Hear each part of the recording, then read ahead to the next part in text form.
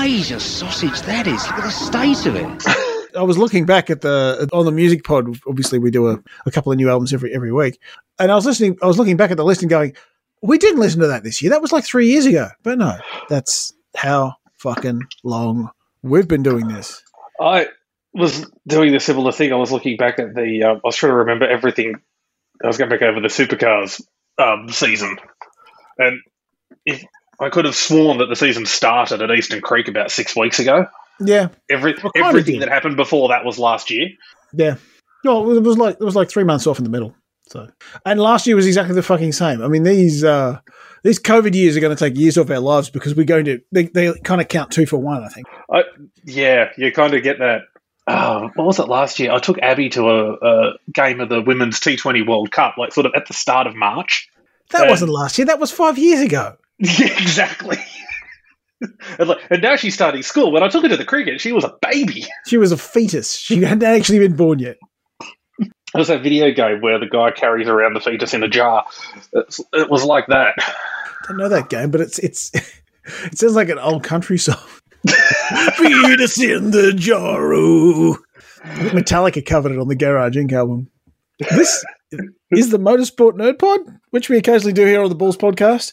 I'm Doc, and that is a man known as Bert on the internet. Hello. He has been known as Bernie. He's known by a lot of things. He's been called a lot of things. I am a man of many names. Yes. I am the counterbalance to the man with no name. Yes. I stole all his names and took them as my own. Yes. Fuck that guy. He was a prick. And every so often, not as often as we probably should, we get on the internet and we talk shit about motorsport. And it feels like in between a pretty bloody good Bathurst 1000 and a finale to a Formula One season that has gone completely off the fucking rails.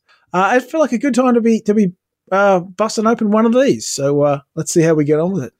You're going to have to tell me about Bathurst because life intervened and I only got to watch the last 10 laps. Yes, I heard that. You literally did the Neil Crompton buy a ticket to the last X number of laps. I turned it on just in time to see Shane Van Gisbergen get his puncture and basically hand it to Chaz Mostert. Yeah, although, to be honest, Mostert, you probably didn't see a lot of the weekend, but there was nobody beating Mostert. It was like one of those throwback weekends. Oh, that noise there was the Formula 2 race intro starting up. So we actually have some live motorsport to talk about. That's right. I'm just going to turn that on the other screen over here alongside Matthew Wade. Yes, and I've got that on another screen too. Matthew Wade has decided he absolutely hates Pink Sydney and he would like to use it as a platform to get back into the Australian team. It really is sort of a centre wicket batting practice for him at the moment. An act of violence against a man in a headband, which is probably fair enough. But yeah, so we'll get back to Bathurst, I'm sure, folks. This might go around in circles. But the Formula 2 is the undercard for the Formula 1 this weekend. And Australian Oscar Piastri is pretty confidently in position to win the Formula 2 World Championship. In fact, he could win it this evening, our time. And by the time you hear this, it might actually be all done because we'll probably drop this on Sunday afternoon. So the first race, which is a top 10 reverse grid, I think, or top 12 reverse grid. I can't remember which. Yes, something like he that. is starting. I'm looking at it now. He qualified fastest, yes. But he's starting 10th. He qualified fastest, and second fastest was a bloke called Jack Doohan, the offspring of the 5-time MotoGP world champion, who double the number of wheels. Appears to be really good now that Red Bull's dropped him from their junior program. Finished second in the Formula 3 championship and is doing incredibly well. And this is basically his second Formula 2 race, and he's just carving shit. So best of luck to him. Yeah. So that's a thing that's happening. But yeah, Bathurst. It felt like an old school Bathurst, like one from like 20 years ago when it was very clear the only cars that were going to win the race were the HRT cars. It was a very kind of Walkinshaw 2001 era absolute smackdown, like those Scaife wins in that period. Yeah, right. And there was like no one could seem to get within half a second a lap of the guy, and more to be frank. And Holsworth did a fantastic job as the. I mean, he was effectively 1A. It wasn't a number 2 driver. Yeah, it was nice to see, like, Lee Holsworth, he's a real journeyman of the sport, isn't he? It was nice to see him finally get up and win the big one, of course, balanced on the fact that Ryan Walkinshaw was happy, which no one ever likes to see. Well, you know, he looks if you look up in the dictionary, it's like dude who never got his father's approval. Ryan Walkinshaw's face is right there. So his entire life is a like there are more Walkinshaws. There's about 3 brothers, but he's definitely the most visible one, and he seems to be the one who's trying the hardest to carry the family name along. So I hope he's making his fella proud. I'm not sure how you make Tom Walkinshaw proud because he seemed to be a grumpy prick. Yeah, I mean Ryan's just a preening dickhead, so. He has grown out of some of the worst of it. Like, I mean, especially when he took over that shit, he was young. He was in his 20s. And basically, anybody in their 20s shouldn't have a Twitter account. They just, shut up and come back when you're an actual grown-up. And that's not until you've got a 3 in front of your age, I think. Even then, for some of us. Yeah. You can have like a green P plate on your Twitter account. I think the first one is just you've just got to admit that you're washed and irrelevant. Well, the problem is and once you've accepted that, then you're allowed to go on Twitter. Yes, it is the best place to be. The best place to be. But yeah, I mean, it was no one was getting near. The only thing that Red Bull could try to stop in Bathurst to try to stop Mostert running away with it was Van Gisbergen tried to box in Mostert at a restart, and it worked briefly, and then Mostert just sort of powered past again. Took off, and that was the end of that. That was and pretty, and then Van Gisbergen got a karma smackdown for doing that, and toddled home around the back of the same lap cars. So that's what you get. What do you think? How much of the weekend did you? I want to say the weekend, the whole week. How much of the week did you actually get to see? Because that was actually pretty fucking awesome. Those last 10 laps. It was literally about all I managed to see. That's all. Like, you didn't even see like the GTs like on Tuesday or anything like that? No, because there's a lot like while I'm at work. So? I tried. No, I knew I was going to be away, like out all weekend just doing life stuff. So on Monday, I just had to sort of had my moment of zen and took a deep breath and just went, I'm just going to have to just pretend that it's not happening, and I'm just going to ignore it, and it's all going to be fine. Otherwise, I'm going to get to about 12 o'clock on Sunday afternoon, and I'm going to be like, trying to claw my veins out of my wrist or something to go, why aren't I watching the race? Yeah, well, that sucks. It was crap. Yeah. I won't rub it by the fact that pointing out that this kind of Bathurst Festival, kind of merging the Bathurst 1000 and this Bathurst International they want to have. Basically having every class in Australian motorsport on during the same weekend. It might have nearly killed all the participants, but Jesus Christ, it was good television. Oh, I bet it was. Yeah. And, they... Apart from S5000, which didn't really, all the things we've ever said about S5000 around Bathurst, saying maybe this is a bad idea, maybe somebody's going to end up upside down at 200 miles an hour, decapitating people in the crowd. Didn't quite get that bad, but they got maybe one racing lap in across what had 4 races before somebody stuffed it in a fence and everybody needed helping out of the gravel trap. I do wonder if we'll see some more sort of like this now that ARG basically owns everything. Yeah. Because they've bought their share of supercars now. They have. Which I think is good. I mean, someone else. It's never good to have a monopoly, but it is good that you don't have I don't feel like the sport is big enough to have like Super League versus ARL wars. I mean, there was a brief Super Touring versus Supercars war in the late 90s, much as the same time as the Super League ARL war, and that was destructive and pointless.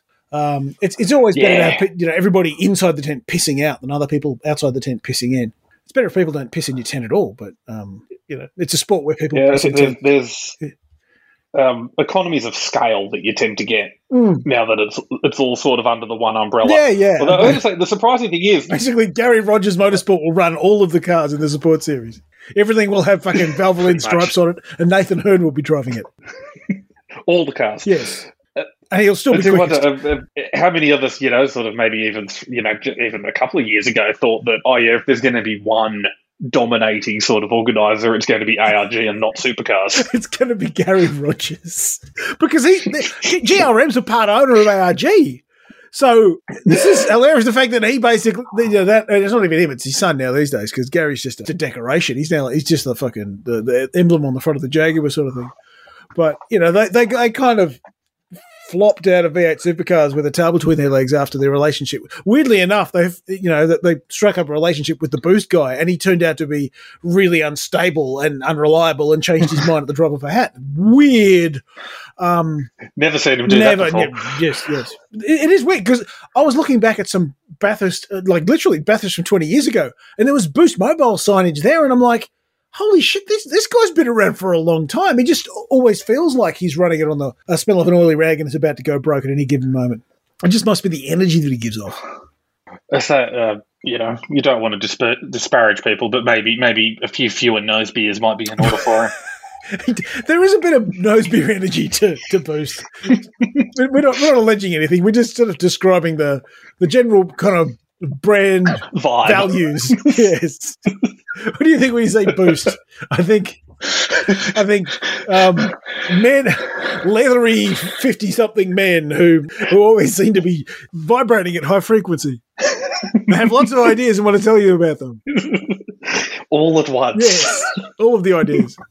But it's going to be interesting because they're going to partner up with Erebus full scale next year. So you got Barry Ryan, who everybody has grown to know and quote unquote love through that the first year of the whatever they call the Drive to Survive that Supercars did. I can't remember what it's called. Basically discovered what kind of steaming bell housing Barry Ryan is.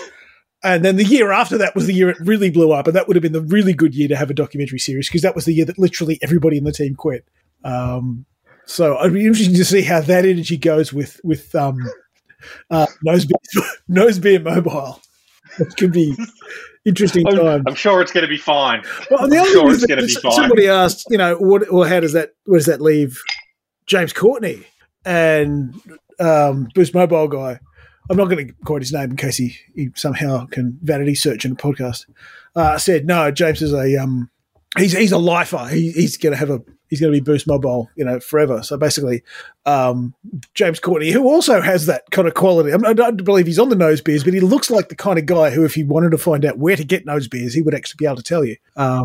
With his 20-something influencer girlfriend. Well, maybe that's why the relationship there is so strong. Entirely possibly. The thing is that he got absolutely roasted by all the other drivers for the way he was conducting himself on Instagram, basically becoming a prop for his Insta girlfriend's bits that she was doing to. And I actually thought it was funny because it was a little bit self-aware that he was he's fucking nearly 40 years old and he wears once you're 40 years old, you shouldn't wear fitted caps and cargo shorts, or capri pants, and ponce around like you're a fucking skater. But he hasn't quite picked that up. But I did like the self-awareness of sort of acknowledging how washed he was. I do. I might go and level up on Bezo and not just clink the ice around in the glass. I might actually go and make another drink while I do this.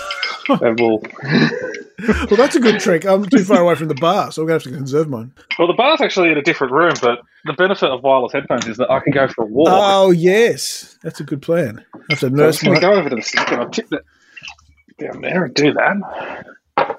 This is going to make great radio. And the rest of what we do will be any fucking different. So next year, the Rona willing, which is fucking pointless to even discuss, but in theory, we get a Bathurst 1000 and the Bathurst International separated out, and we get a Bathurst 12-hour. I feel like that's yes, they've already started pushing the 12-hour. It's going to be back. Yes. Bigger and better than ever, and I really hope so because that's a tremendous race. It is, and it's going to suck when they have to cancel it again because of somebody needs to win a state election, so therefore they need to shut some borders. Oh, well, the good thing is I don't think we have a state election next year. No, but all the other states do. So there'll be. Oh well. The South Australian government is desperately trying to sell all of the stuff related to the Adelaide 500 before they lose the next election and the opposition reinstates the Adelaide 500. It's like some bullshit prank between idiots. You can't fucking fire me or quit sort of energy. The not exactly amicable divorce where he's been a prick and he's trying to sell the house and sell all the stuff before he has to sign it over to her. Yeah. Oh, my dad told me about this years and years ago when he and his brother were kids. They used to have these collectible milk milk bottle caps. You know, they had glass milk bottles and the caps, those kind of foil caps that went on them had like collectibles. That might have been fucking comic book superheroes or something. And there was such a war on between him and his brother in order to get to the fucking these milk bottles, get these caps first, that his brother decided to piss on the milk bottles so that he would get them and no one else could have them. That's the kind of energy that I feel radiating out of this particular decision. No, I'm going to piss on the milk so that I get the thing and you can't have the thing. And if I can't have the thing, nobody can have the thing. It was quite funny. I was scrolling through Twitter an hour or so ago, and there's just the story from Speed Cafe about this, and the picture is just like a set of traffic lights in a bin. Yes. I saw it because the guy who used to be Larko's whiteboard, he's just called Pit Lane Whiteboard now. Sort of retweeted it and said "lights out" and away we go, which is, you know, I mean, I don't enjoy Crofty's work, but you know, I appreciate the fact that that's now a bit. In fact, I dislike Crofty enough that so Spark Sport which is kind of like it's a bit like Optus Sport, I suppose. It's like it's one of the major telcos having their own online only sports channel essentially, and they've got the Formula One rights, but as part of the deal, if you're a subscriber, they give you a log on for Formula One TV.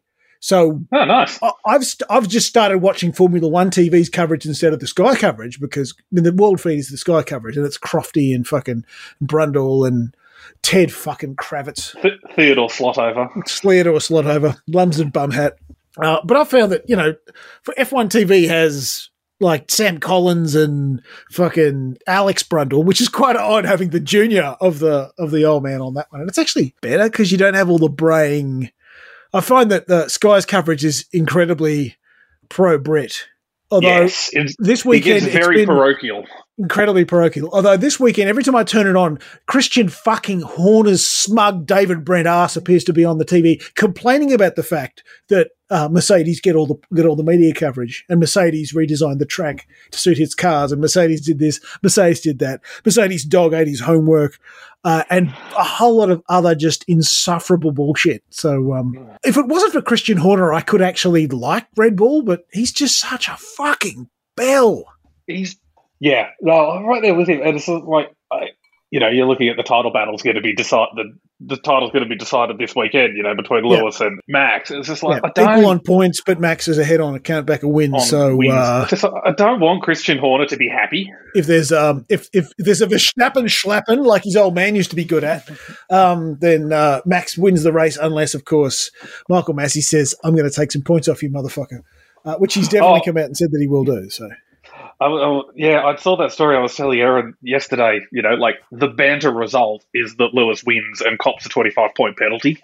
The banter result is they both get, how many points do they have to lose in order for Bottas to win the championship? Ooh, too many. They both do something so incredibly heinous that they both get like 100-point penalty. And Bottas and Ricciardo, Bottas and surely it's too many points. It's Norris far probably, too many points. Oh, let's make it so. Well, when Michael Schumacher did his fucking kamikaze on Jacques Villeneuve in Jerez, he got disqualified entirely from the World Championship. I mean, it's not like it matters because it's not like they took away those individual wins. He still won however many races he'd won across his career, but he just lost all the points for those wins, and then essentially, you know, it was like he wasn't in the championship at all. It'll be about 150 points. Yeah, let's make it happen. What do you think you'd have to do to lose 150 points? Lewis and Max are on 369.5. Thank you, Belgian weather. That also feels like a very memey kind of number. That feels very online. There's 69 in the point score. So I think they should both declare on 369 points. Share the title. Yeah. Joint championship, and then just race for fun. Oh, I think that really upset Christian Horner because he was basically trying to wind up Toto Wolff in the press conference. And I don't know why you would, because Toto Wolff is like 7 foot tall and could probably crush Christian Horner between his butt cheeks. But Horner was sort of winding up, and one of the interviews said, you know, Toto, is there anything you would like to say to Christian before the championship? And he basically stuck his head in it and said, "Yeah, good luck." And I think that kind of ruined the moment. It's like, I'm not allowed to, you know, you desperately try to stoke some kind of bullshit narrative going on, and it's just kind of, We're racing cars. We're not having wars here, dickhead. Yeah. Well, if Lewis does manage to win, I think he can thank his championship entirely on sprint qualifying at the Brazilian Grand Prix. Yeah, although someone made the point that at Silverstone, if Max had let Lewis have that corner, the one where they both went off, they said let him win that. Let him go ahead. Let him win that race. Finish second behind him. You know, all that sort of stuff. He'd already be the fucking world champion. So it's kind of like he can't. Nobody wants to be the one to back down. But if he'd done an Alain Prost, he would already, or Alonso, he would have already be the world champion because he would have racked up enough points to do so. Anyway, you can't tell the youth anything. No. Matthew Wade's out for 93 or 46. 121 off 12 overs. That's not bad. That's an act of violence. Particularly at the SCG, which is not a tiny ground. I mean, it isn't by AFL standards, but... Yeah. But where am I looking? Oscar Piastri is up to fourth. Fourth, which is not bad from rear of grid. He needs to be roughly 50 points ahead, I think. He needs to beat Schwartzman, and they tweeted a thing that told you exactly what he needed to do, and Schwartzman's one spot ahead of him, which I think is enough. Yeah, it should be enough because Schwartzman has to make up huge amounts of points, and Wang Yuzhu, who for some reason apparently is worthy of a Formula One place, even though he's had his ass handed to him. And also he wants to run the number 24 in honor of Kobe Bryant, noted rapist and occasional basketball player. So he can go fuck himself. A lot of crossover between GP2 and the NBA. Basically, it's a crossover between this and the regular podcast. Yes. So, look, Schwartzman's in third. So Piastri needs to finish eighth or higher, and he's currently in fourth. Yeah. So I'm not sure what the points are for these little sprint races because they're going to bend this. This is a 1 year thing. Like they had this thing where they've had effectively two sprint races, like a reverse grid and then a reverse of the reverse grid that is probably going to be a little bit similar to the original grid, and then they have the proper grid on the next day. And everyone went, "This is too confusing. Can we go back to the old format?" And I think that's what they're going to do. Yes. Yeah, I think it was brought in because they didn't have the usual support race program during COVID, so they created a new race to put in last year. Well, they also were running W Series, weren't they? So they'd basically have one of it, like they either have W Series or F2 or F3 or a combination or two of the three at any given race. But I suspect they don't have to do that quite so much. No, I suspect next year the rest of the world is going to be looking relatively normal. Yeah, famous last words. Sorry, I've just invented the new variant now. We're all doomed. I'll get home at some stage, I'm sure. Actually, getting home isn't the problem. It's the coming back. Yeah, I noticed it was when they were interviewing SVG after Bathurst, after they'd given him because he won the championship, obviously, and he was just like, "Oh yeah." Jess Yates is determined to ask him about his family, even though she knows he can't go and see his fucking family. It's like, this is a shitty question to ask. You're just trying to get an emotional response out of a guy who's very clearly on the spectrum and doesn't know how to emote in public. It's like, no, I can't go home. I was like, oh yeah, shit. I mean, he'll be able to go home as of I think mid-January. But he still has to do like a week at home, like in-home quarantine. You don't have to be in the hospital, in the hotel, but you still have to, so basically there's no prospect of the tourism industry restarting because you can't come for that. So yeah, there you go. I don't mean you're going on holidays and having to spend the first week sitting inside. No, well, my folks can't come over because, come to, well, they could, but they'd probably need to make it, come over for a couple of months to make it worthwhile. Ugh. That sucks. The big ones. Yeah. The problem is it kind of looked like it was going to get better, and then suddenly new variant. Yeah. Oh, Travis Head has been fined 15% of his badge fee for sledging himself very audibly on the cameras when he called himself an extremely loud C-bomb after doing having a massive swing and miss on Ben Stokes. That was a tremendous bit of audio. It's like, I must have missed that. I've watched a fair bit of the cricket. It was before the wicketkeeper had even taken the ball. He was just sort of, you cunt. I missed that. I managed to watch a fair bit of the cricket, but I must have missed that particular moment. At least the Australian team have kind of adhered to their new spirit of cricket thing under Pat Cummins, and they're only sledging themselves They're not getting stuck into the opposition. They're only sort of go, oh, I'm a fucking wanker. Well, to be fair, you don't really need to get stuck into them when you can bowl them out in 2 sessions. Yeah, they're no good, are they? They did not look good at all that first day. That was 1990s areas, wasn't it? That was like 1994. That was heroically poor.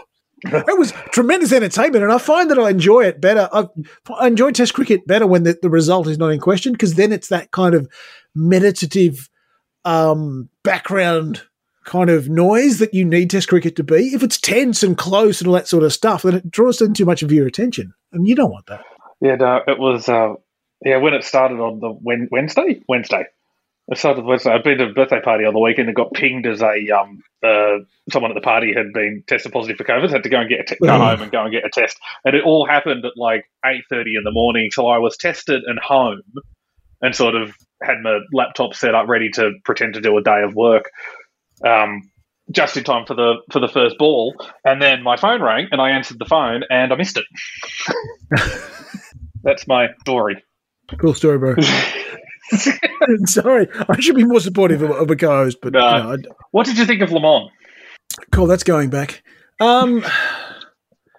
It does feel like they're just we're on hold, aren't we? We're just waiting for and it's been like that for a couple of years. We're just sort of waiting for the next rule cycle to come in. Yeah, and because this will be the second year that these interim rules have been re-upped, a little bit like supercars are doing with their.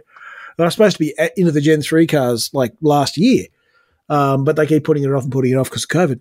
It does feel like we're just sort of treading water. Now, we are going to see some kind of a bit of new car action next year. Peugeot. Not a lot.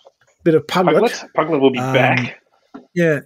And if they'd only, not chickened out in the first place, we could have had them for the whole of LMP1 as well. But unfortunately, the nature of top-end sports cars is that it's almost more than any other motorsport series. It's really, really cyclical. Yeah, I was just looking at teams come in and then fuck off. The results sheet for that race. It reminded me of the highlight of the race happened right at the very end at where the two cars that were duking it out for the lead of LMP2 just about cleaned up the guy waving the checkered flag. Oh, yeah. They've got to stop doing that. Because he reminds me of the dude who, like the guy from the Adelaide Grand Prix, who used to come out and basically treat this kind of ridiculous fencing-style flag waving. Yes. Just waiting for him just to have his ankles taken out by a Formula One car. But one of the major reasons that LMT2 race was so ridiculously close was the car that was leading LMP2 by miles died in the arse at the start of the last lap, Toyota style, didn't it? Yes, 2016. It was the two Jota. Was it the Jota team? No, the WRT. The team one that eventually hang on for the lead.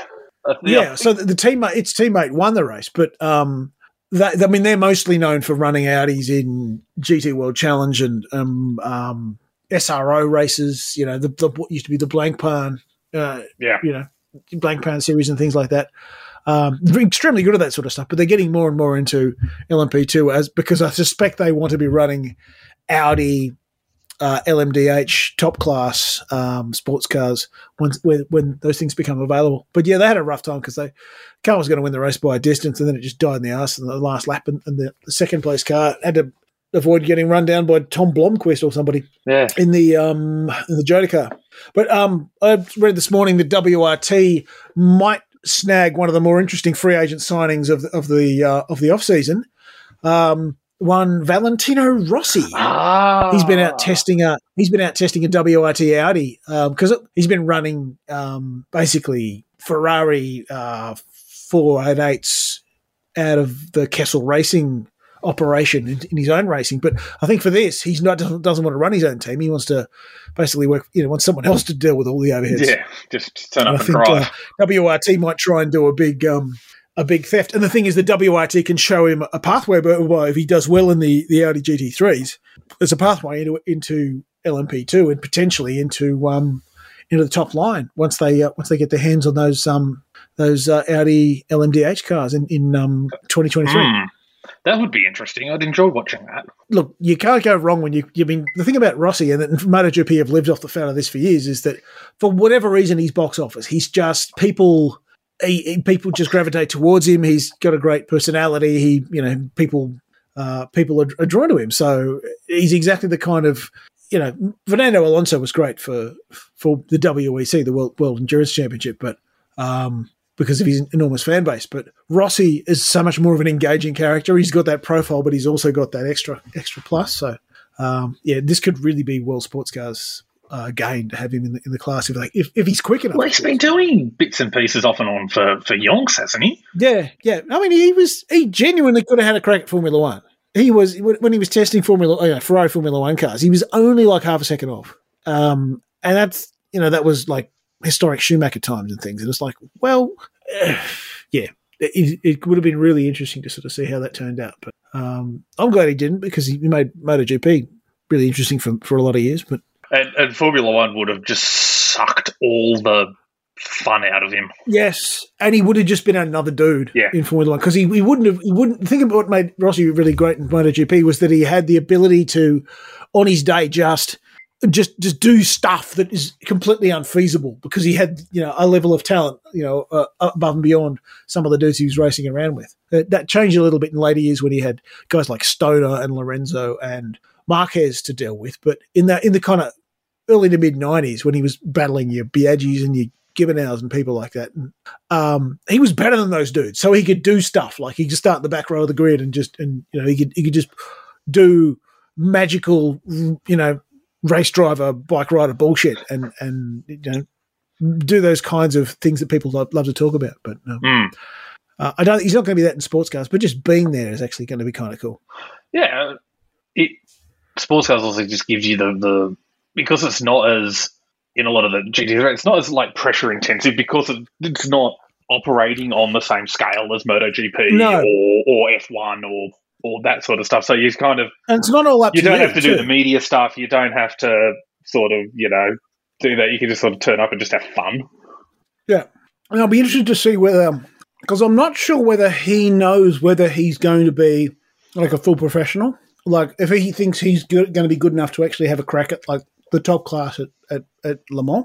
I have a suspicion he probably won't quite be quick enough for that, just because he'll be racing against people who have been doing this since they were fetuses. And he's, while he has translatable skills, he's racing at the people who've got the best versions of those skills. So I suspect he's what he's going to be is kind of, he's been racing in Pro-Am and he's going to be faster than the AMs and maybe not quite as quick as the best pros. But, I like to be made to look stupid because, I like doing that to myself. Yeah. I mean, you can see a future where him paired with, one of the better AMs would be very competitive for class victory. But... Well, he will start out as the AM, and that might actually make it really. And that might be why these teams are kind of tripping over each other to get hold of him, because he'll be essentially what's the shit where the bronze? Kind of the gentleman driver. He'll be a silver, possible. Don't think he'll be a bronze because he's raced the Dubai 24 and he's got podiums and that sort of stuff. But I don't think he's going to be much more than a silver because he's not done enough FIA graded motorsport, even though he was, he's 9-time world champion in bikes. He's going to be, I wonder if he already has a rating. He should already have a rating, shouldn't he? Oh, the ratings come out over, but I mean, what would they base it on? I mean, he only does like one race a year. It's usually that golf 12-hour or whatever it is, which is incredibly like a really uncompetitive race. Well, he is a silver. He's a silver driver at the moment. Yeah. That's perfect. He can form the basis of a really good Pro-Am series. I think that's what Ferrari were hoping for. They stick him and, Pierre Guidi or Collado or one of those dudes in there, and they've got a that's a pretty decent lineup. It is, and particularly given that they're planning. I mean, I suspect Rossi won't want to do this because he'll be hoping to be in the prototypes by then. But if he doesn't progress beyond the AMs, he just ends up in the Pro-Am series. That's going to be the top class of GT racing going forward because they're going to discontinue that, which I think is a bad move, but that's what they're planning to do. They're not going to have a pro class of GT because they want to push all those manufacturers to do their pro racing in the hypercar, in the LMDH essentially. Yeah, I'm trying to work out. Like, I sort of see where they're thinking, and very obviously trying to push that, but also like having a pro GT class when you've got GT3, like GTE is kind of like it's run its course, and which is a shame because they were awesome. They were really cool. They were awesome. So those years when it was Ford and Porsche and Ferrari and Corvette and BMW at Le Mans were brilliant, but now it's just mostly Porsches. It's just poor. But I don't think the Ferrari, manufacturers are interested in having a GT sort of class at that level. I think they're not interested in having to build two different types of pretty similar sorts of cars. Yeah. So it made sense to sort of standardise them around GT3. It doesn't make Rattel particularly happy because he can see his golden egg being, well and truly scrambled and turned into an omelette. But yeah, it makes entire sense. Yeah, but for the manufacturers, and then you've got to try and, if you're just splitting them on driver level, then you're not getting the sort of the class, disparity that you want. Yeah, but you can create. I mean, they're looking at that with GTD over in the States because this is the first year they're going to run effectively GT3 as a pro class and then GT3 as an amateur class, and you can stratify it. I mean, really, the quality of the drivers will stratify it, but also you can always give the pros a better grade of tyre. There's always stuff you can do. You can make them run, longer pit stops. There's lots of things that you can do if you need to stratify them to get them out of each other's way. Or you can just let them race each other. And if it turns out that some of these amateurs are good enough to battle with the pros, then that's cool. And I'm sure they'll feel great about fighting with them. Yeah. I mean, there's obviously pros and cons to both ideas. And we'll see how it comes out. Like, there's obviously a lot of interest in running the LMDHs. So that class in particular looks like it's going to be absolutely bonkers in a couple of years. Yeah, there's a lot of teams that have run GT3 cars and DTM cars and Formula 2 and all kinds of stuff that are kind of positioning themselves to be like Phoenix and WRT and AF Corsa and all these teams that have kind of made their name running GTs essentially. They're all just trying to see what they can do to sort of get in the game because this could be really, really cool for about 3 years and then it'll implode because that seems to be what happens to world sports cars. LMP1 with the hybrids was fucking epic for 3 years and then it completely exploded. And Formula E is probably a bit like that. I mean, it's never been great, but it certainly had more manufacturers than many series have ever had. And now everyone is just bailing out of it because they figure out, oh, wow, this is just doing slot cars in a car park and it's not going to be any more than that. And there isn't really any opportunity to do any R&D and tech transfer under the platform. And these cars are slow as shit and no one gives a fuck about them. So what are we actually doing here? Yeah, whereas like what they're doing in the WSC with the hypercar and the LMDH, like I like the idea of having the, that sort of spec chassis base that they've got with LMDH, but then giving them the level where if you want to go and do the R&D stuff, you can go and do hypercar. Well, yeah, because there's two reasons why any manufacturer gets into motorsport. One is for Honda style, for R&D and to improve the breed and develop technology, and one is for marketing. And obviously, if you're in there for marketing, you want to do a little bit of R&D, and if you're in there for R&D, you want to do a little bit of marketing too. But this model where they just go, just run, bring whatever you fucking want, and we'll balance it. We'll balance the performance, which is not ideal, but it's the best way to do it. That means that no matter what your philosophy is, there's a place for you. You can be Ferrari and who've never run a car that hasn't been built on their own chassis. So they can build their own chassis and they can fuck about and they can do whatever they want. Or you can just be a manufacturer who's like, well, we want to try and win Le Mans, but we don't want to, we just want to fucking stick a brand on a car and just be competitive and, welcome Alpine, to their LMDH. And some of the ideas where they're even talking about, who was it that they were going to rebadge the Peugeot hypercar as a Dodge because that's all part of the same parent company. Like for IMSA use, if they were allowed to use, because IMSA belatedly decided, yes, you can run hypercars because they were just going to have the LMDHs, the ones that are based on the LMP2 chassis. But because Peugeot, the Peugeot Citroën PSA organization merged with Fiat Chrysler to form Stellantis, which sounds like a disease. Sniff and Smith described it as it's sounding like some sort of European DJ, but I think it sounds more like a terrible brand of fucking aftershave. But Stellantis is the Fiat Chrysler Peugeot Citroën group all merged together, including Opel Vauxhall.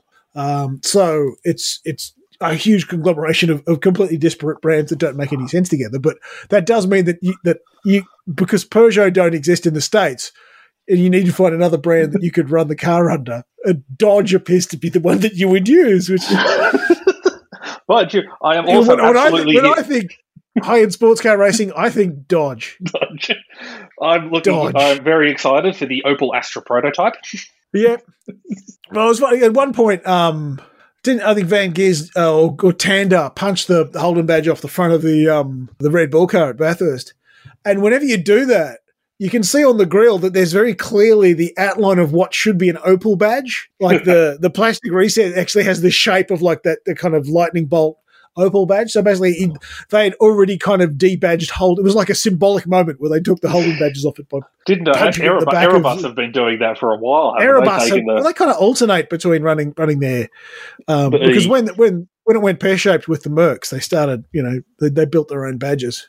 They actually homologate that when everyone else was running, Holdens and Fords, their little manufacturer logo on the Telecaster was an Erebus logo. So they'd kind of a little bit like when the last year of 888 with Ford, they'd fallen out with Ford so badly that they were refusing to put Ford badges on them. So they were replacing it with the Hog's Breath Cafe logo, which is one of Australia's great manufacturers. Hog's Breath Cafe. I was thinking, yes. But we had enough hog talk the other week when we were talking about Tim Payne. So I think we'll move on. And also last night we were talking about the plot of what's that movie? 9 Songs? Which is just constant footage and routing and no plot.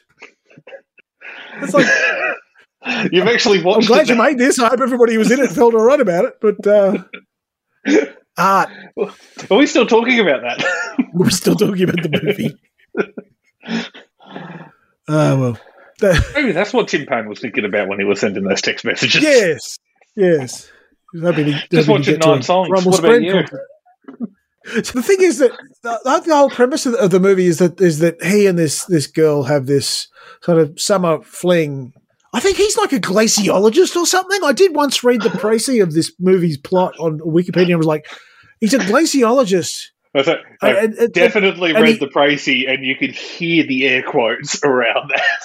It's like he was on a plane coming back from Antarctica, and he was daydreaming about this relationship he'd had with this crazy American girl, where they just went to a holiday music festivals, and then they boned. And literally, that's just the movie. The festival scene, like watching this band play, boning, festival scene, boning, festival scene, boning. She goes back to America, and he's heartbroken. There's your plot. That appears to be the plot of from my recollection of reading the précis of this movie years ago.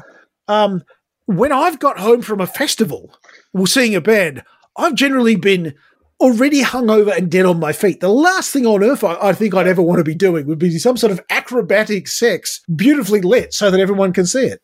So that's basically where I refuse to suspend my disbelief. Welcome back to our motorsport podcast. Let's just sit back. I'm just going to let you have this moment. You obviously need to get something off your chest. I'll just sit my dear and. I suspect we've run out of motorsport podcast. Piastri has claimed third place off Schwartzman. I see his Schwartz as big as Schwartzman's. They're on the last lap now.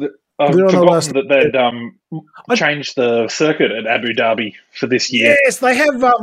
It's like the second versions of all these Tilke tracks are actually much improved. Like, it's like I think it's because generally Formula One has shown that it's braver, that it's willing to take more risk with the track homologation.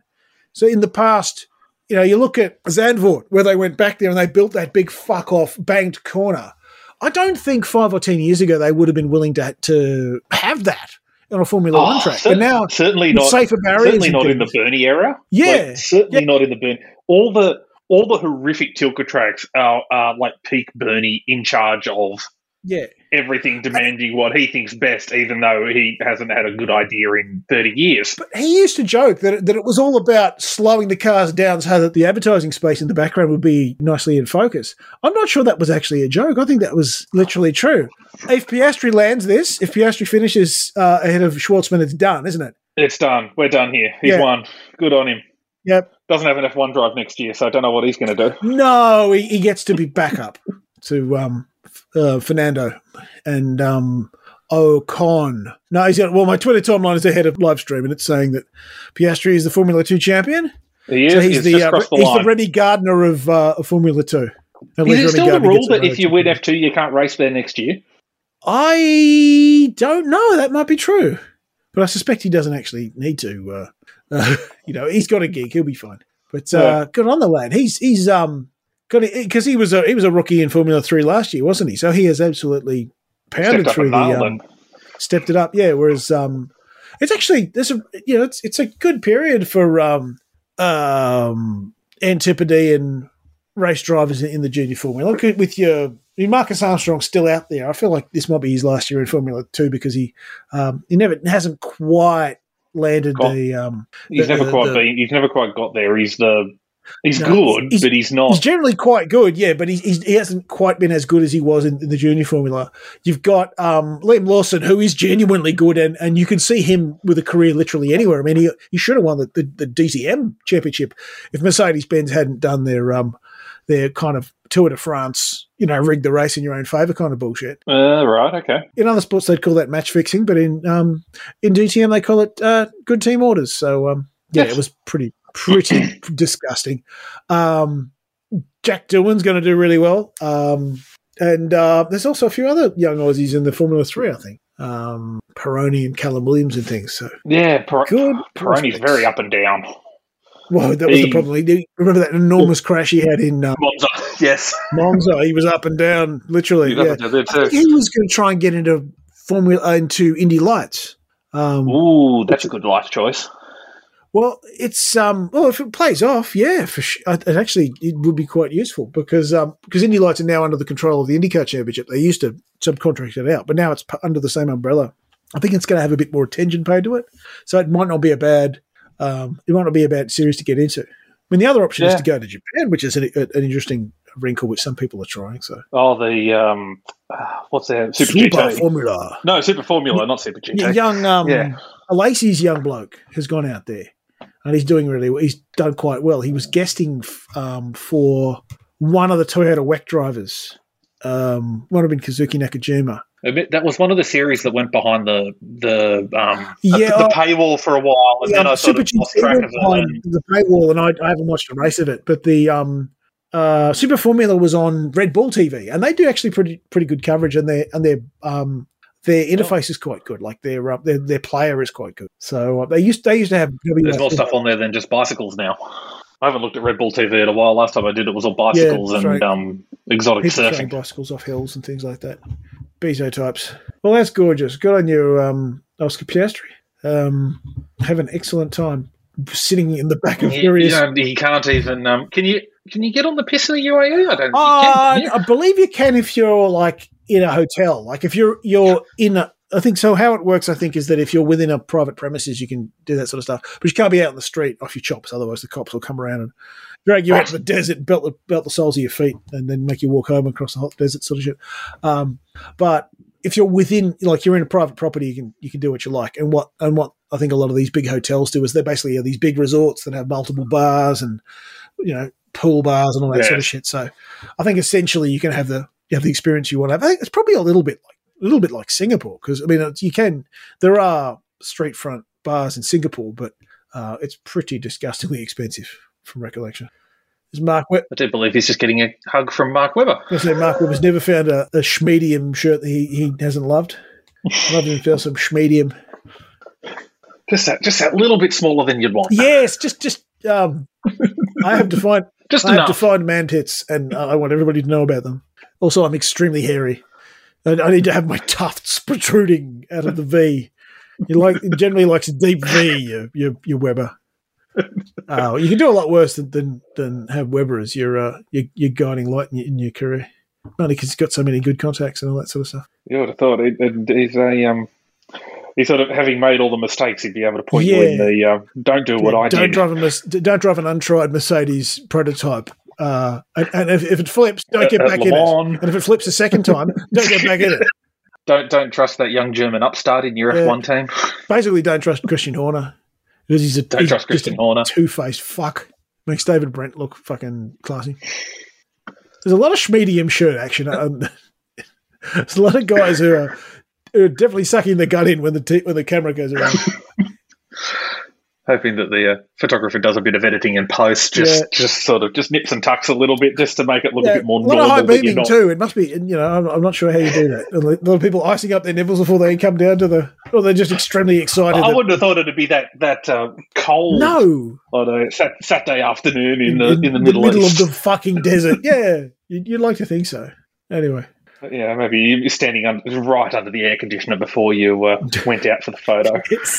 It's leaning up against the cold steel of those leaf blowers they used with the brake duct adapters on them. They just sort of attach those to yourself and just attach one to each. Yes, one to each nipple over each shoulder, and look like you're doing World of Wearable Art or something like that.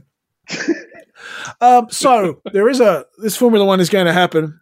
Qualifying will happen overnight, so we can't really make a call on that. Though it does look like Lewis has a little bit more pace than Max. As Red Bull pointed out, the track was remade to Mercedes specifications. Yeah, good on you. Who do you see winning this? I mean, Max has still got the thing in his pocket whereby he can just engineer a situation whereby neither of them make it home, and he wins it. Yeah, well, I was thinking before it was a Senna and Prost. Suzuka, whatever year that was. The 1990, time for the guru. The other classic, Murray Walker screaming. And it's happened immediately! That's the one. Yeah. A convenient accident heading into the first corner. Yeah. That I almost used, because on the regular sports episode, the first vocal drop is Murray Walker going, and look at that, which is Nigel Mansell's tyre exploding at Adelaide, but and it's happened immediately. Would almost work, but it doesn't really make any sense in the context of introducing a podcast theme song. So, of course, for this this episode we just use the rip off of the old RPM theme with a bit of Barry Sheen thrown in at the end. R.I.P. in peace. Yes, R.I.P. in pieces. I reckon unless something untoward happens, Lewis is going to do it, and I haven't really enjoyed Lewis's 7 championships before this, but this one, I don't know, because he's got a bit of that kind of late era Rossi, it's going to be a shame when he goes kind of energy. And also because he's generally been doing the right thing and saying the right thing. He was absolutely it's the mature championship. Yeah. He's been absolutely the Saudis over their bullshit. He's been generally on, activist Lewis has kind of been, it's been good to see because he was always a very corporate dude before this. And now he's actually figured out, oh, fuck, it's been fun to see Vettel doing that sort of stuff too. Like Vettel using his, because he was also another kind of, corporate brat who'd come up through, he'd come up through a system whereby he'd been told what to think and how to represent the brand. And now he's much better at actually using his voice for good. So I think both of them are actually credits to the series. Yeah, I think I would be much happier if Lewis won than Max. Yeah, I just can't handle any more David Brett. He's just. I just don't want him. I just don't want him to be right. I don't want him to have a good time. Also, I just don't want to see Yoss's smug fucking face. Oh God, yeah.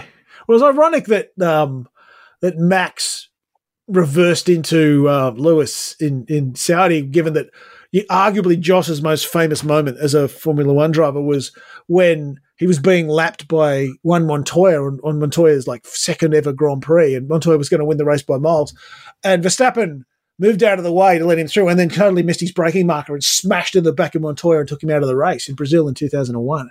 So it's kind of like the reverse of what his dad did to Montoya 20 years earlier. Fucking brake testing idiot. Yeah.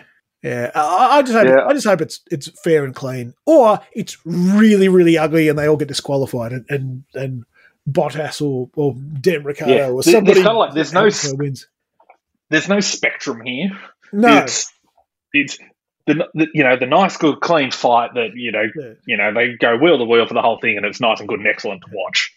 Or fucking just chaos, absolute fucking chaos, destruction, carnage, which is usually hard to pull off at Abu Dhabi, but I'm sure they can manage. Well, it's difficult. It's not a very interesting track. Although I'd have to have, having said that, they have successfully taken out some of the dullest parts. I guess we're all going to find out, and we'll know by the time this episode's posted. We'll know who's got through qualifying and what the story's going to look like. So, but yeah, I'm going to predict a Lewis win.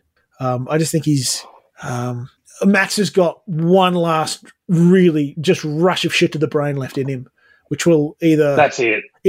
It might be a case where he gets penalised out of the World Championship, which would be a shame, but it would kind of be probably on brand for this year. It'd be funny, absolutely funny. And the amount of butt hurt out of Red Bull, they'd definitely try and take it to the courts or the fucking court of arbitration or some bullshit. Oh, God.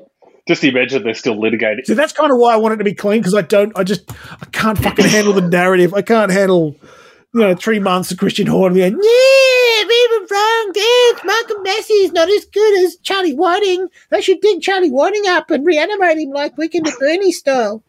Fuck off, cunt. Hook him up to a car battery. How is this useful suggestions? But, part of it also, if it does go down that route, there is some hilarity in the fact that they'll probably be litigating this in the Victorian Supreme Court at the, Melbourne Grand Prix next year to try and sort out last year's championship. What Melbourne Grand Prix? We know that's not happening. Oh, but they spend all the money redeveloping the circuit. Surely it's happening. Why didn't Melbourne get one of these ridiculous banked corners? They just got, a little bit more runoff and a little bit of. They didn't get the ridiculous banked corners. And basically, after that Saudi track, everything else just looks like, I can't believe that track was ever allowed to.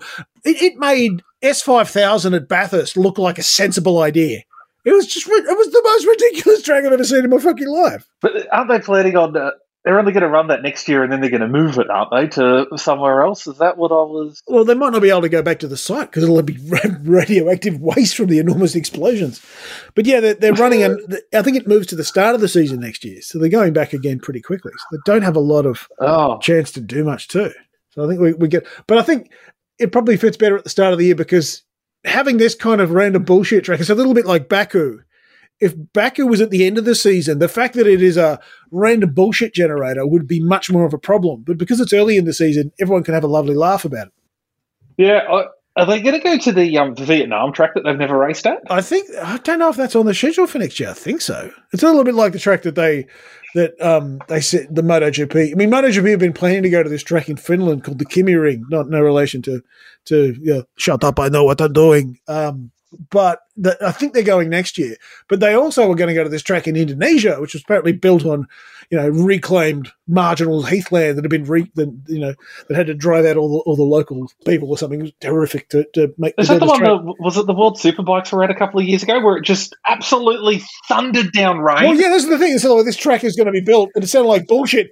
And then suddenly it was finished, and World Superbikes were there, and then it rained the whole fucking time. But it actually looked like a pretty decent track. I think I saw half one of the races, and it looked like fun. Yeah, I mean, it had that kind of quality of it flowed, which is something that those Tilke tracks never do. If you look at like Coda in Austin, it doesn't flow at all. It kind of stops and starts and then gets hemmed into some other sort of slow bullshit. But that Mandalika circuit actually flows really nicely. It sort of goes, it comes out of a slow section and then flows into these quick stuff and then goes down to a slow corner, and then you feel it, and then you come back the other way. So it's kind of works out quite well. It kind of reminded me of that, not the Valencia track, not the Grand Prix circuit, the permanent one.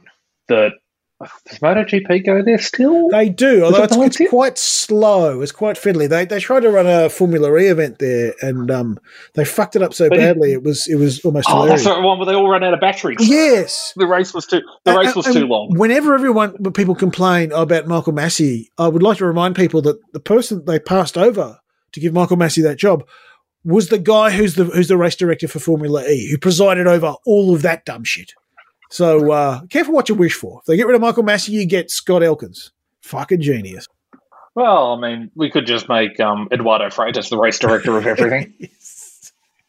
Well, that grumpy prick from the SRO ones, Alan, whatever his name is, he goes, drive-through penalty. And then you hear a very loud, audible click of the microphone coming on. What have you fuckers done again? Drive-through penalty. Car 86. Thank you. We're going to do race director chat. We should probably pour a little out for Tim Shankin, who's finally packed it in. Safety cars, boards and flags, safety car, boards and flags, safety car scramble. We're going to need someone else to say those magic words. I feel like some of those safety cars at the end of Bathurst were probably just Tim playing the old hits. A little bit like Neil Diamond coming out on his final tour, doing Sweet Caroline and Crunchy Granola and shit like that.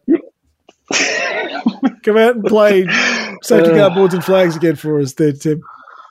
Pit lane penalty, car 88 for a driving infringement. Yes. Never actually explain what the driving infringement is. Yes, You just got a driving infringement. Historic drama.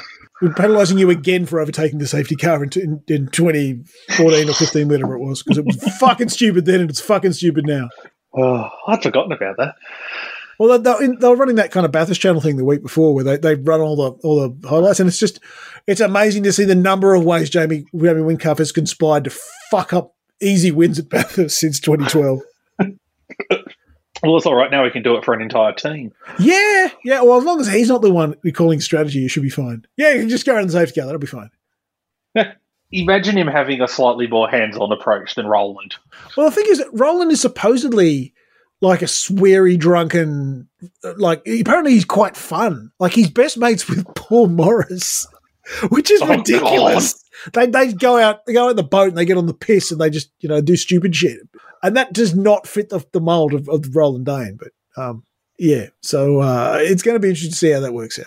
I'm interested to see what they're going to do next year. I mean, if Lowndes still has a contract to run at least one more Bathurst, Whincup is presumably he's going to run a car. Are they just going to run a wild card for those two as kind of a old blokes reunited 888 special sort of thing? The old blokes pro-am. Yeah. Well, the am. Yes. Well, it's a bit like the Russell Ingall and Greg Murphy cars, but they'll just put the two old blokes together. I don't think you can do that under the regs, though. No, you could as a you wild can run card. it as a wild card. Yeah, no, of course you could. I'm very smart.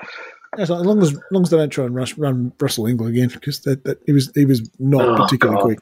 He's a solid second off. His absence has. I've only just realised that he's been completely absent this entire time. I mean, he's 52 years old. That's almost as old as Brock was when he retired, and Dick Johnson was when he retired in the 90s.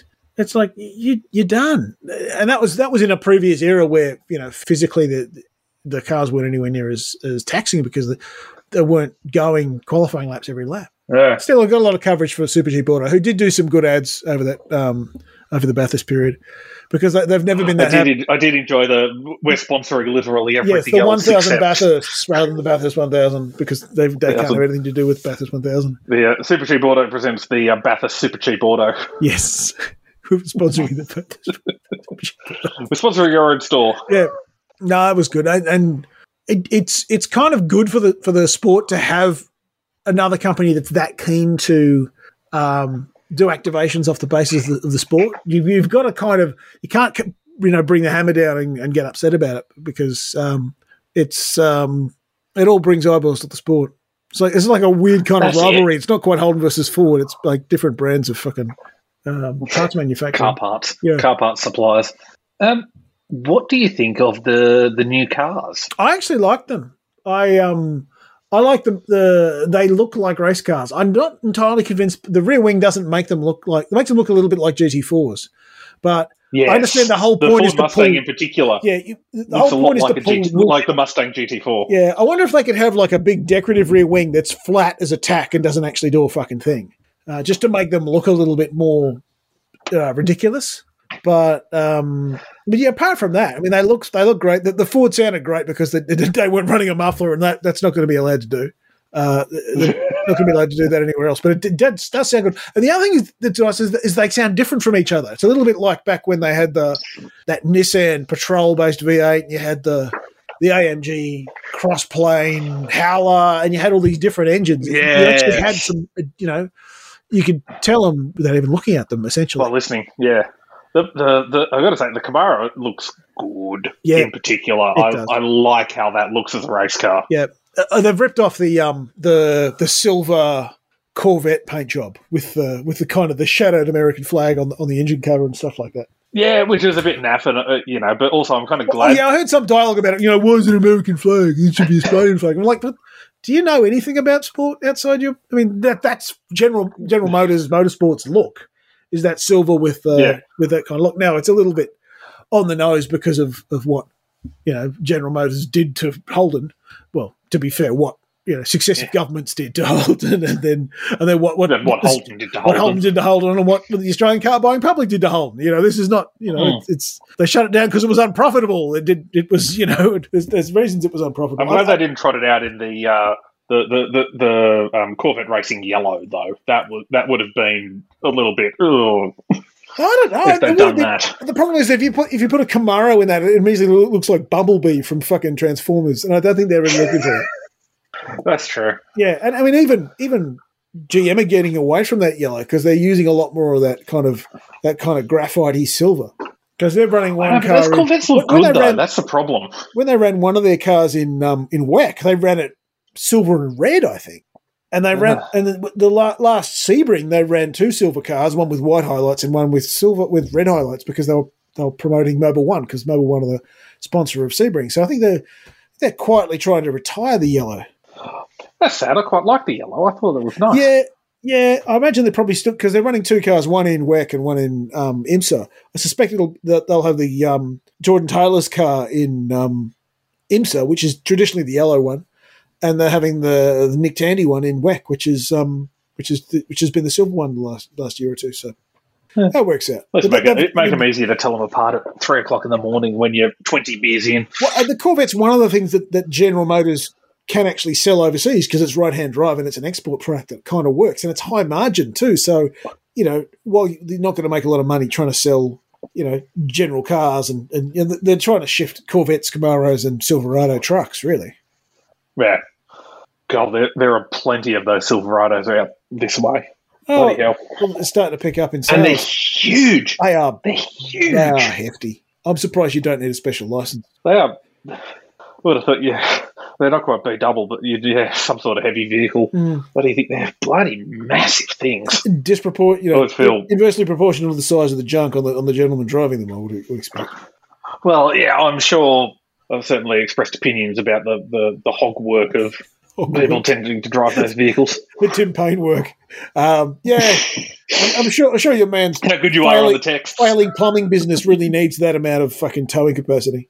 Oh, well, if we're in the position... to be fair, the guys around here are usually towing massive fuck-off horse floats. So. Yeah, okay, fair enough. I was just thinking if we're towing a horse float the size of like those demountable bloody cabins you see at a caravan park. So the horse can actually just go on holiday. It's got like a bunk bed and a little kitchenette that you can operate with your hooves. That's it, sandwich press, that sort of thing. Grill to do your English muffins in the morning. That's interesting. Zach Brown has just been quoted as saying that McLaren and Red Bull don't like each other. So McLaren are on Mercedes' side for whatever this goings on happened. I mean, obviously the engine comes from Mercedes, but I just saw Jenna Fryer, the AP's NASCAR rider, who seems to be moonlighting over at thing, is sort of just currently live tweeting an interview with Zach Brown. So, Red Bull are losing friends left, right, and centre. Turns out behaving like a complete bell end has an impact. To be fair, it's very easy not to like Christian Horner. Yeah, and if you're tired of not liking Christian Horner, you can always not like Helmut Marko. Yeah, they just keep providing people for you to not like. Well, and a lot of them are Austrians, and Austria is Europe's Texas. They're a special breed of obnoxious fucking cleaners. A lot of time indoors in the Alps in the winter drinking schnapps does things to your head. Doing racisms. Well, we're now in the position where we're sledging plumbers from Picton, Silverado drivers, and Austrians in general. It might be time to bring an end of proceedings. This has been the Motorsport Nerd Pod for December 2021. It's been a joy as always. I've been Dr. Yobo. Bert has been Bert. Bernie has been Bernie. And we will talk to you again at a new future. I am bad at outros. I'll edit this to make it sound better. I wasn't going to help you out, so. We'll talk to you next week.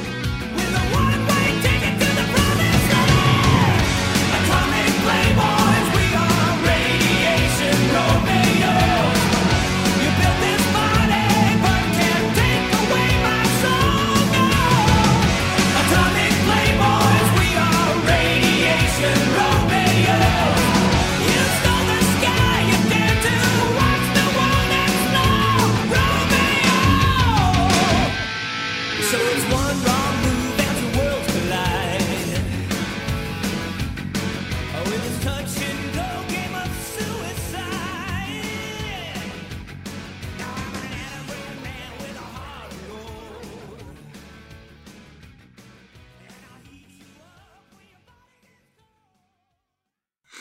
Thanks, man. That was awesome. That was fun. That was fun.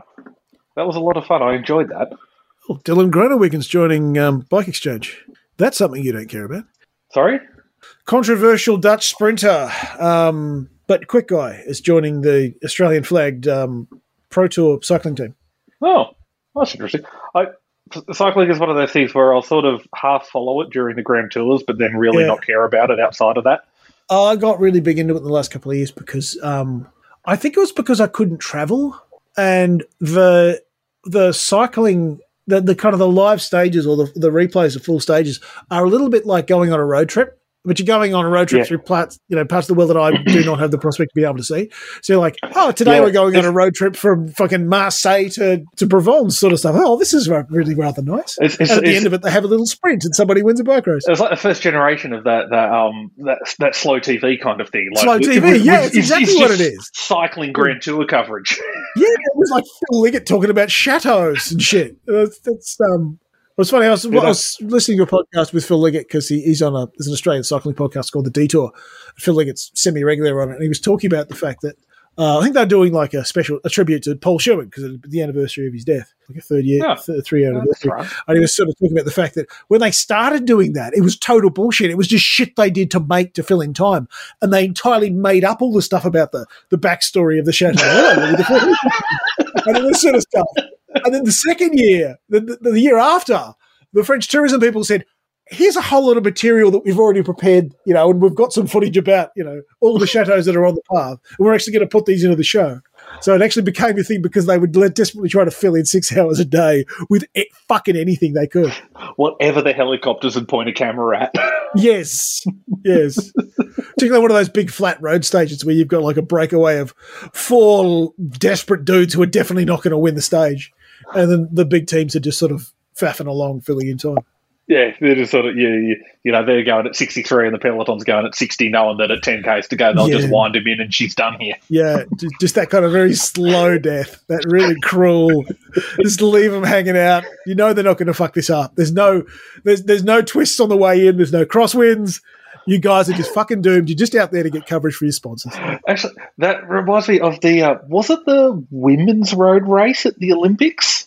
Oh, yeah, because they don't have the radios, yes. Because they don't have the team radios where the person, it's like second or third? Yeah, there's the Dutch. Some of the Dutch knew that they weren't going to win the race, and some of the Dutch didn't know that, but they were too busy fighting over it. Wasn't it someone who's second or third crossed the line as though they'd won, but they were actually second or third? Yeah, I was, one of the Dutch girls was Van Vleuten, I think. And they didn't know that there was this some random fucking Austrian breaking the reputation of Austrians by being a mathematics PhD student who'd won the fucking stage by a minute and a half or whatever. Yeah, I remember sitting home watching it. Why is she really happy about winning second? About getting second? Yeah. Oh no! Wait, she thinks she's won. Oh no! Yeah, that's almost as good as of the thing that often happens in like lower, smaller class MotoGP, like Moto 3. The dude who celebrates on the last lap like he's won it because he's miscounted the number of laps to go. He's given it the big one. He's wheeling over the line and just been bugged. And then he ends up finishing 27th. Flag? Yes. Like, oh no! Oh no! And suddenly the stunt goes horribly wrong. I would have thought that about slightly immune. Just get rid of the radios. That race for me at the Olympics was just like, bin the radios and just leave them out there. Yeah, well, they've got no excuse for doing that. There's no a whole lot of fucking pit board. I mean, do something. You're not winning. Yeah. Is the lack of a ribbon to ride through like not a hint here? Yes. The fact that there's on the big screen somebody is already on the fucking podium getting something. Maybe that's the giveaway. But that's the thing, they got so obsessed with each other they just didn't realise that somebody else had fucked off up the road. Yeah, I don't think I watched all the men's race. I didn't watch all of that one, but yes, what happened is that they were having their own little fight. Someone was going, "Oh fuck this," taken off. But just no one noticed. Yeah. Because I would have thought, like, even, if you're in the car, you've got, like, someone in your team that'll come back and get the messages and ride them through, like having the trainer on the field during the football. Yeah, but with a Pro Tour team, for sure. But these guys have never, they very rarely race together. They race together for the Olympics and for the Worlds, and the Worlds were after. So it's kind of like these people aren't used to working together, and they're not as resourced in the same kind of way. Yeah. So you can see why it wouldn't quite. And often the director sportif will be somebody who actually works for a totally different team, so they just don't have in the pro tour for the trade team. So it's totally different. So it's like that. What's that thing they say about like the team of champions doesn't necessarily make a champion team. It's kind of like that. Oh, you get all the best people in your country that are good at cycling and throw them together and then go, wait, you're not actually good at this if you would just put you together. Well, yeah, because what happened to the Belgians in the because the Worlds were held in Flanders in Belgium, which is like the world hotbed of cycling. That's where all the classics are. And the Belgians have this super team of all these massive stars, but none of them would work for each other. They were all trying to win it all solo. They ended up fucking each other's races up completely. It was quite hilarious because it's a little bit like kind of 90s Dutch football team, national football team energy where they would all fight with each other and it would just be fucking hilarious. So the more you know.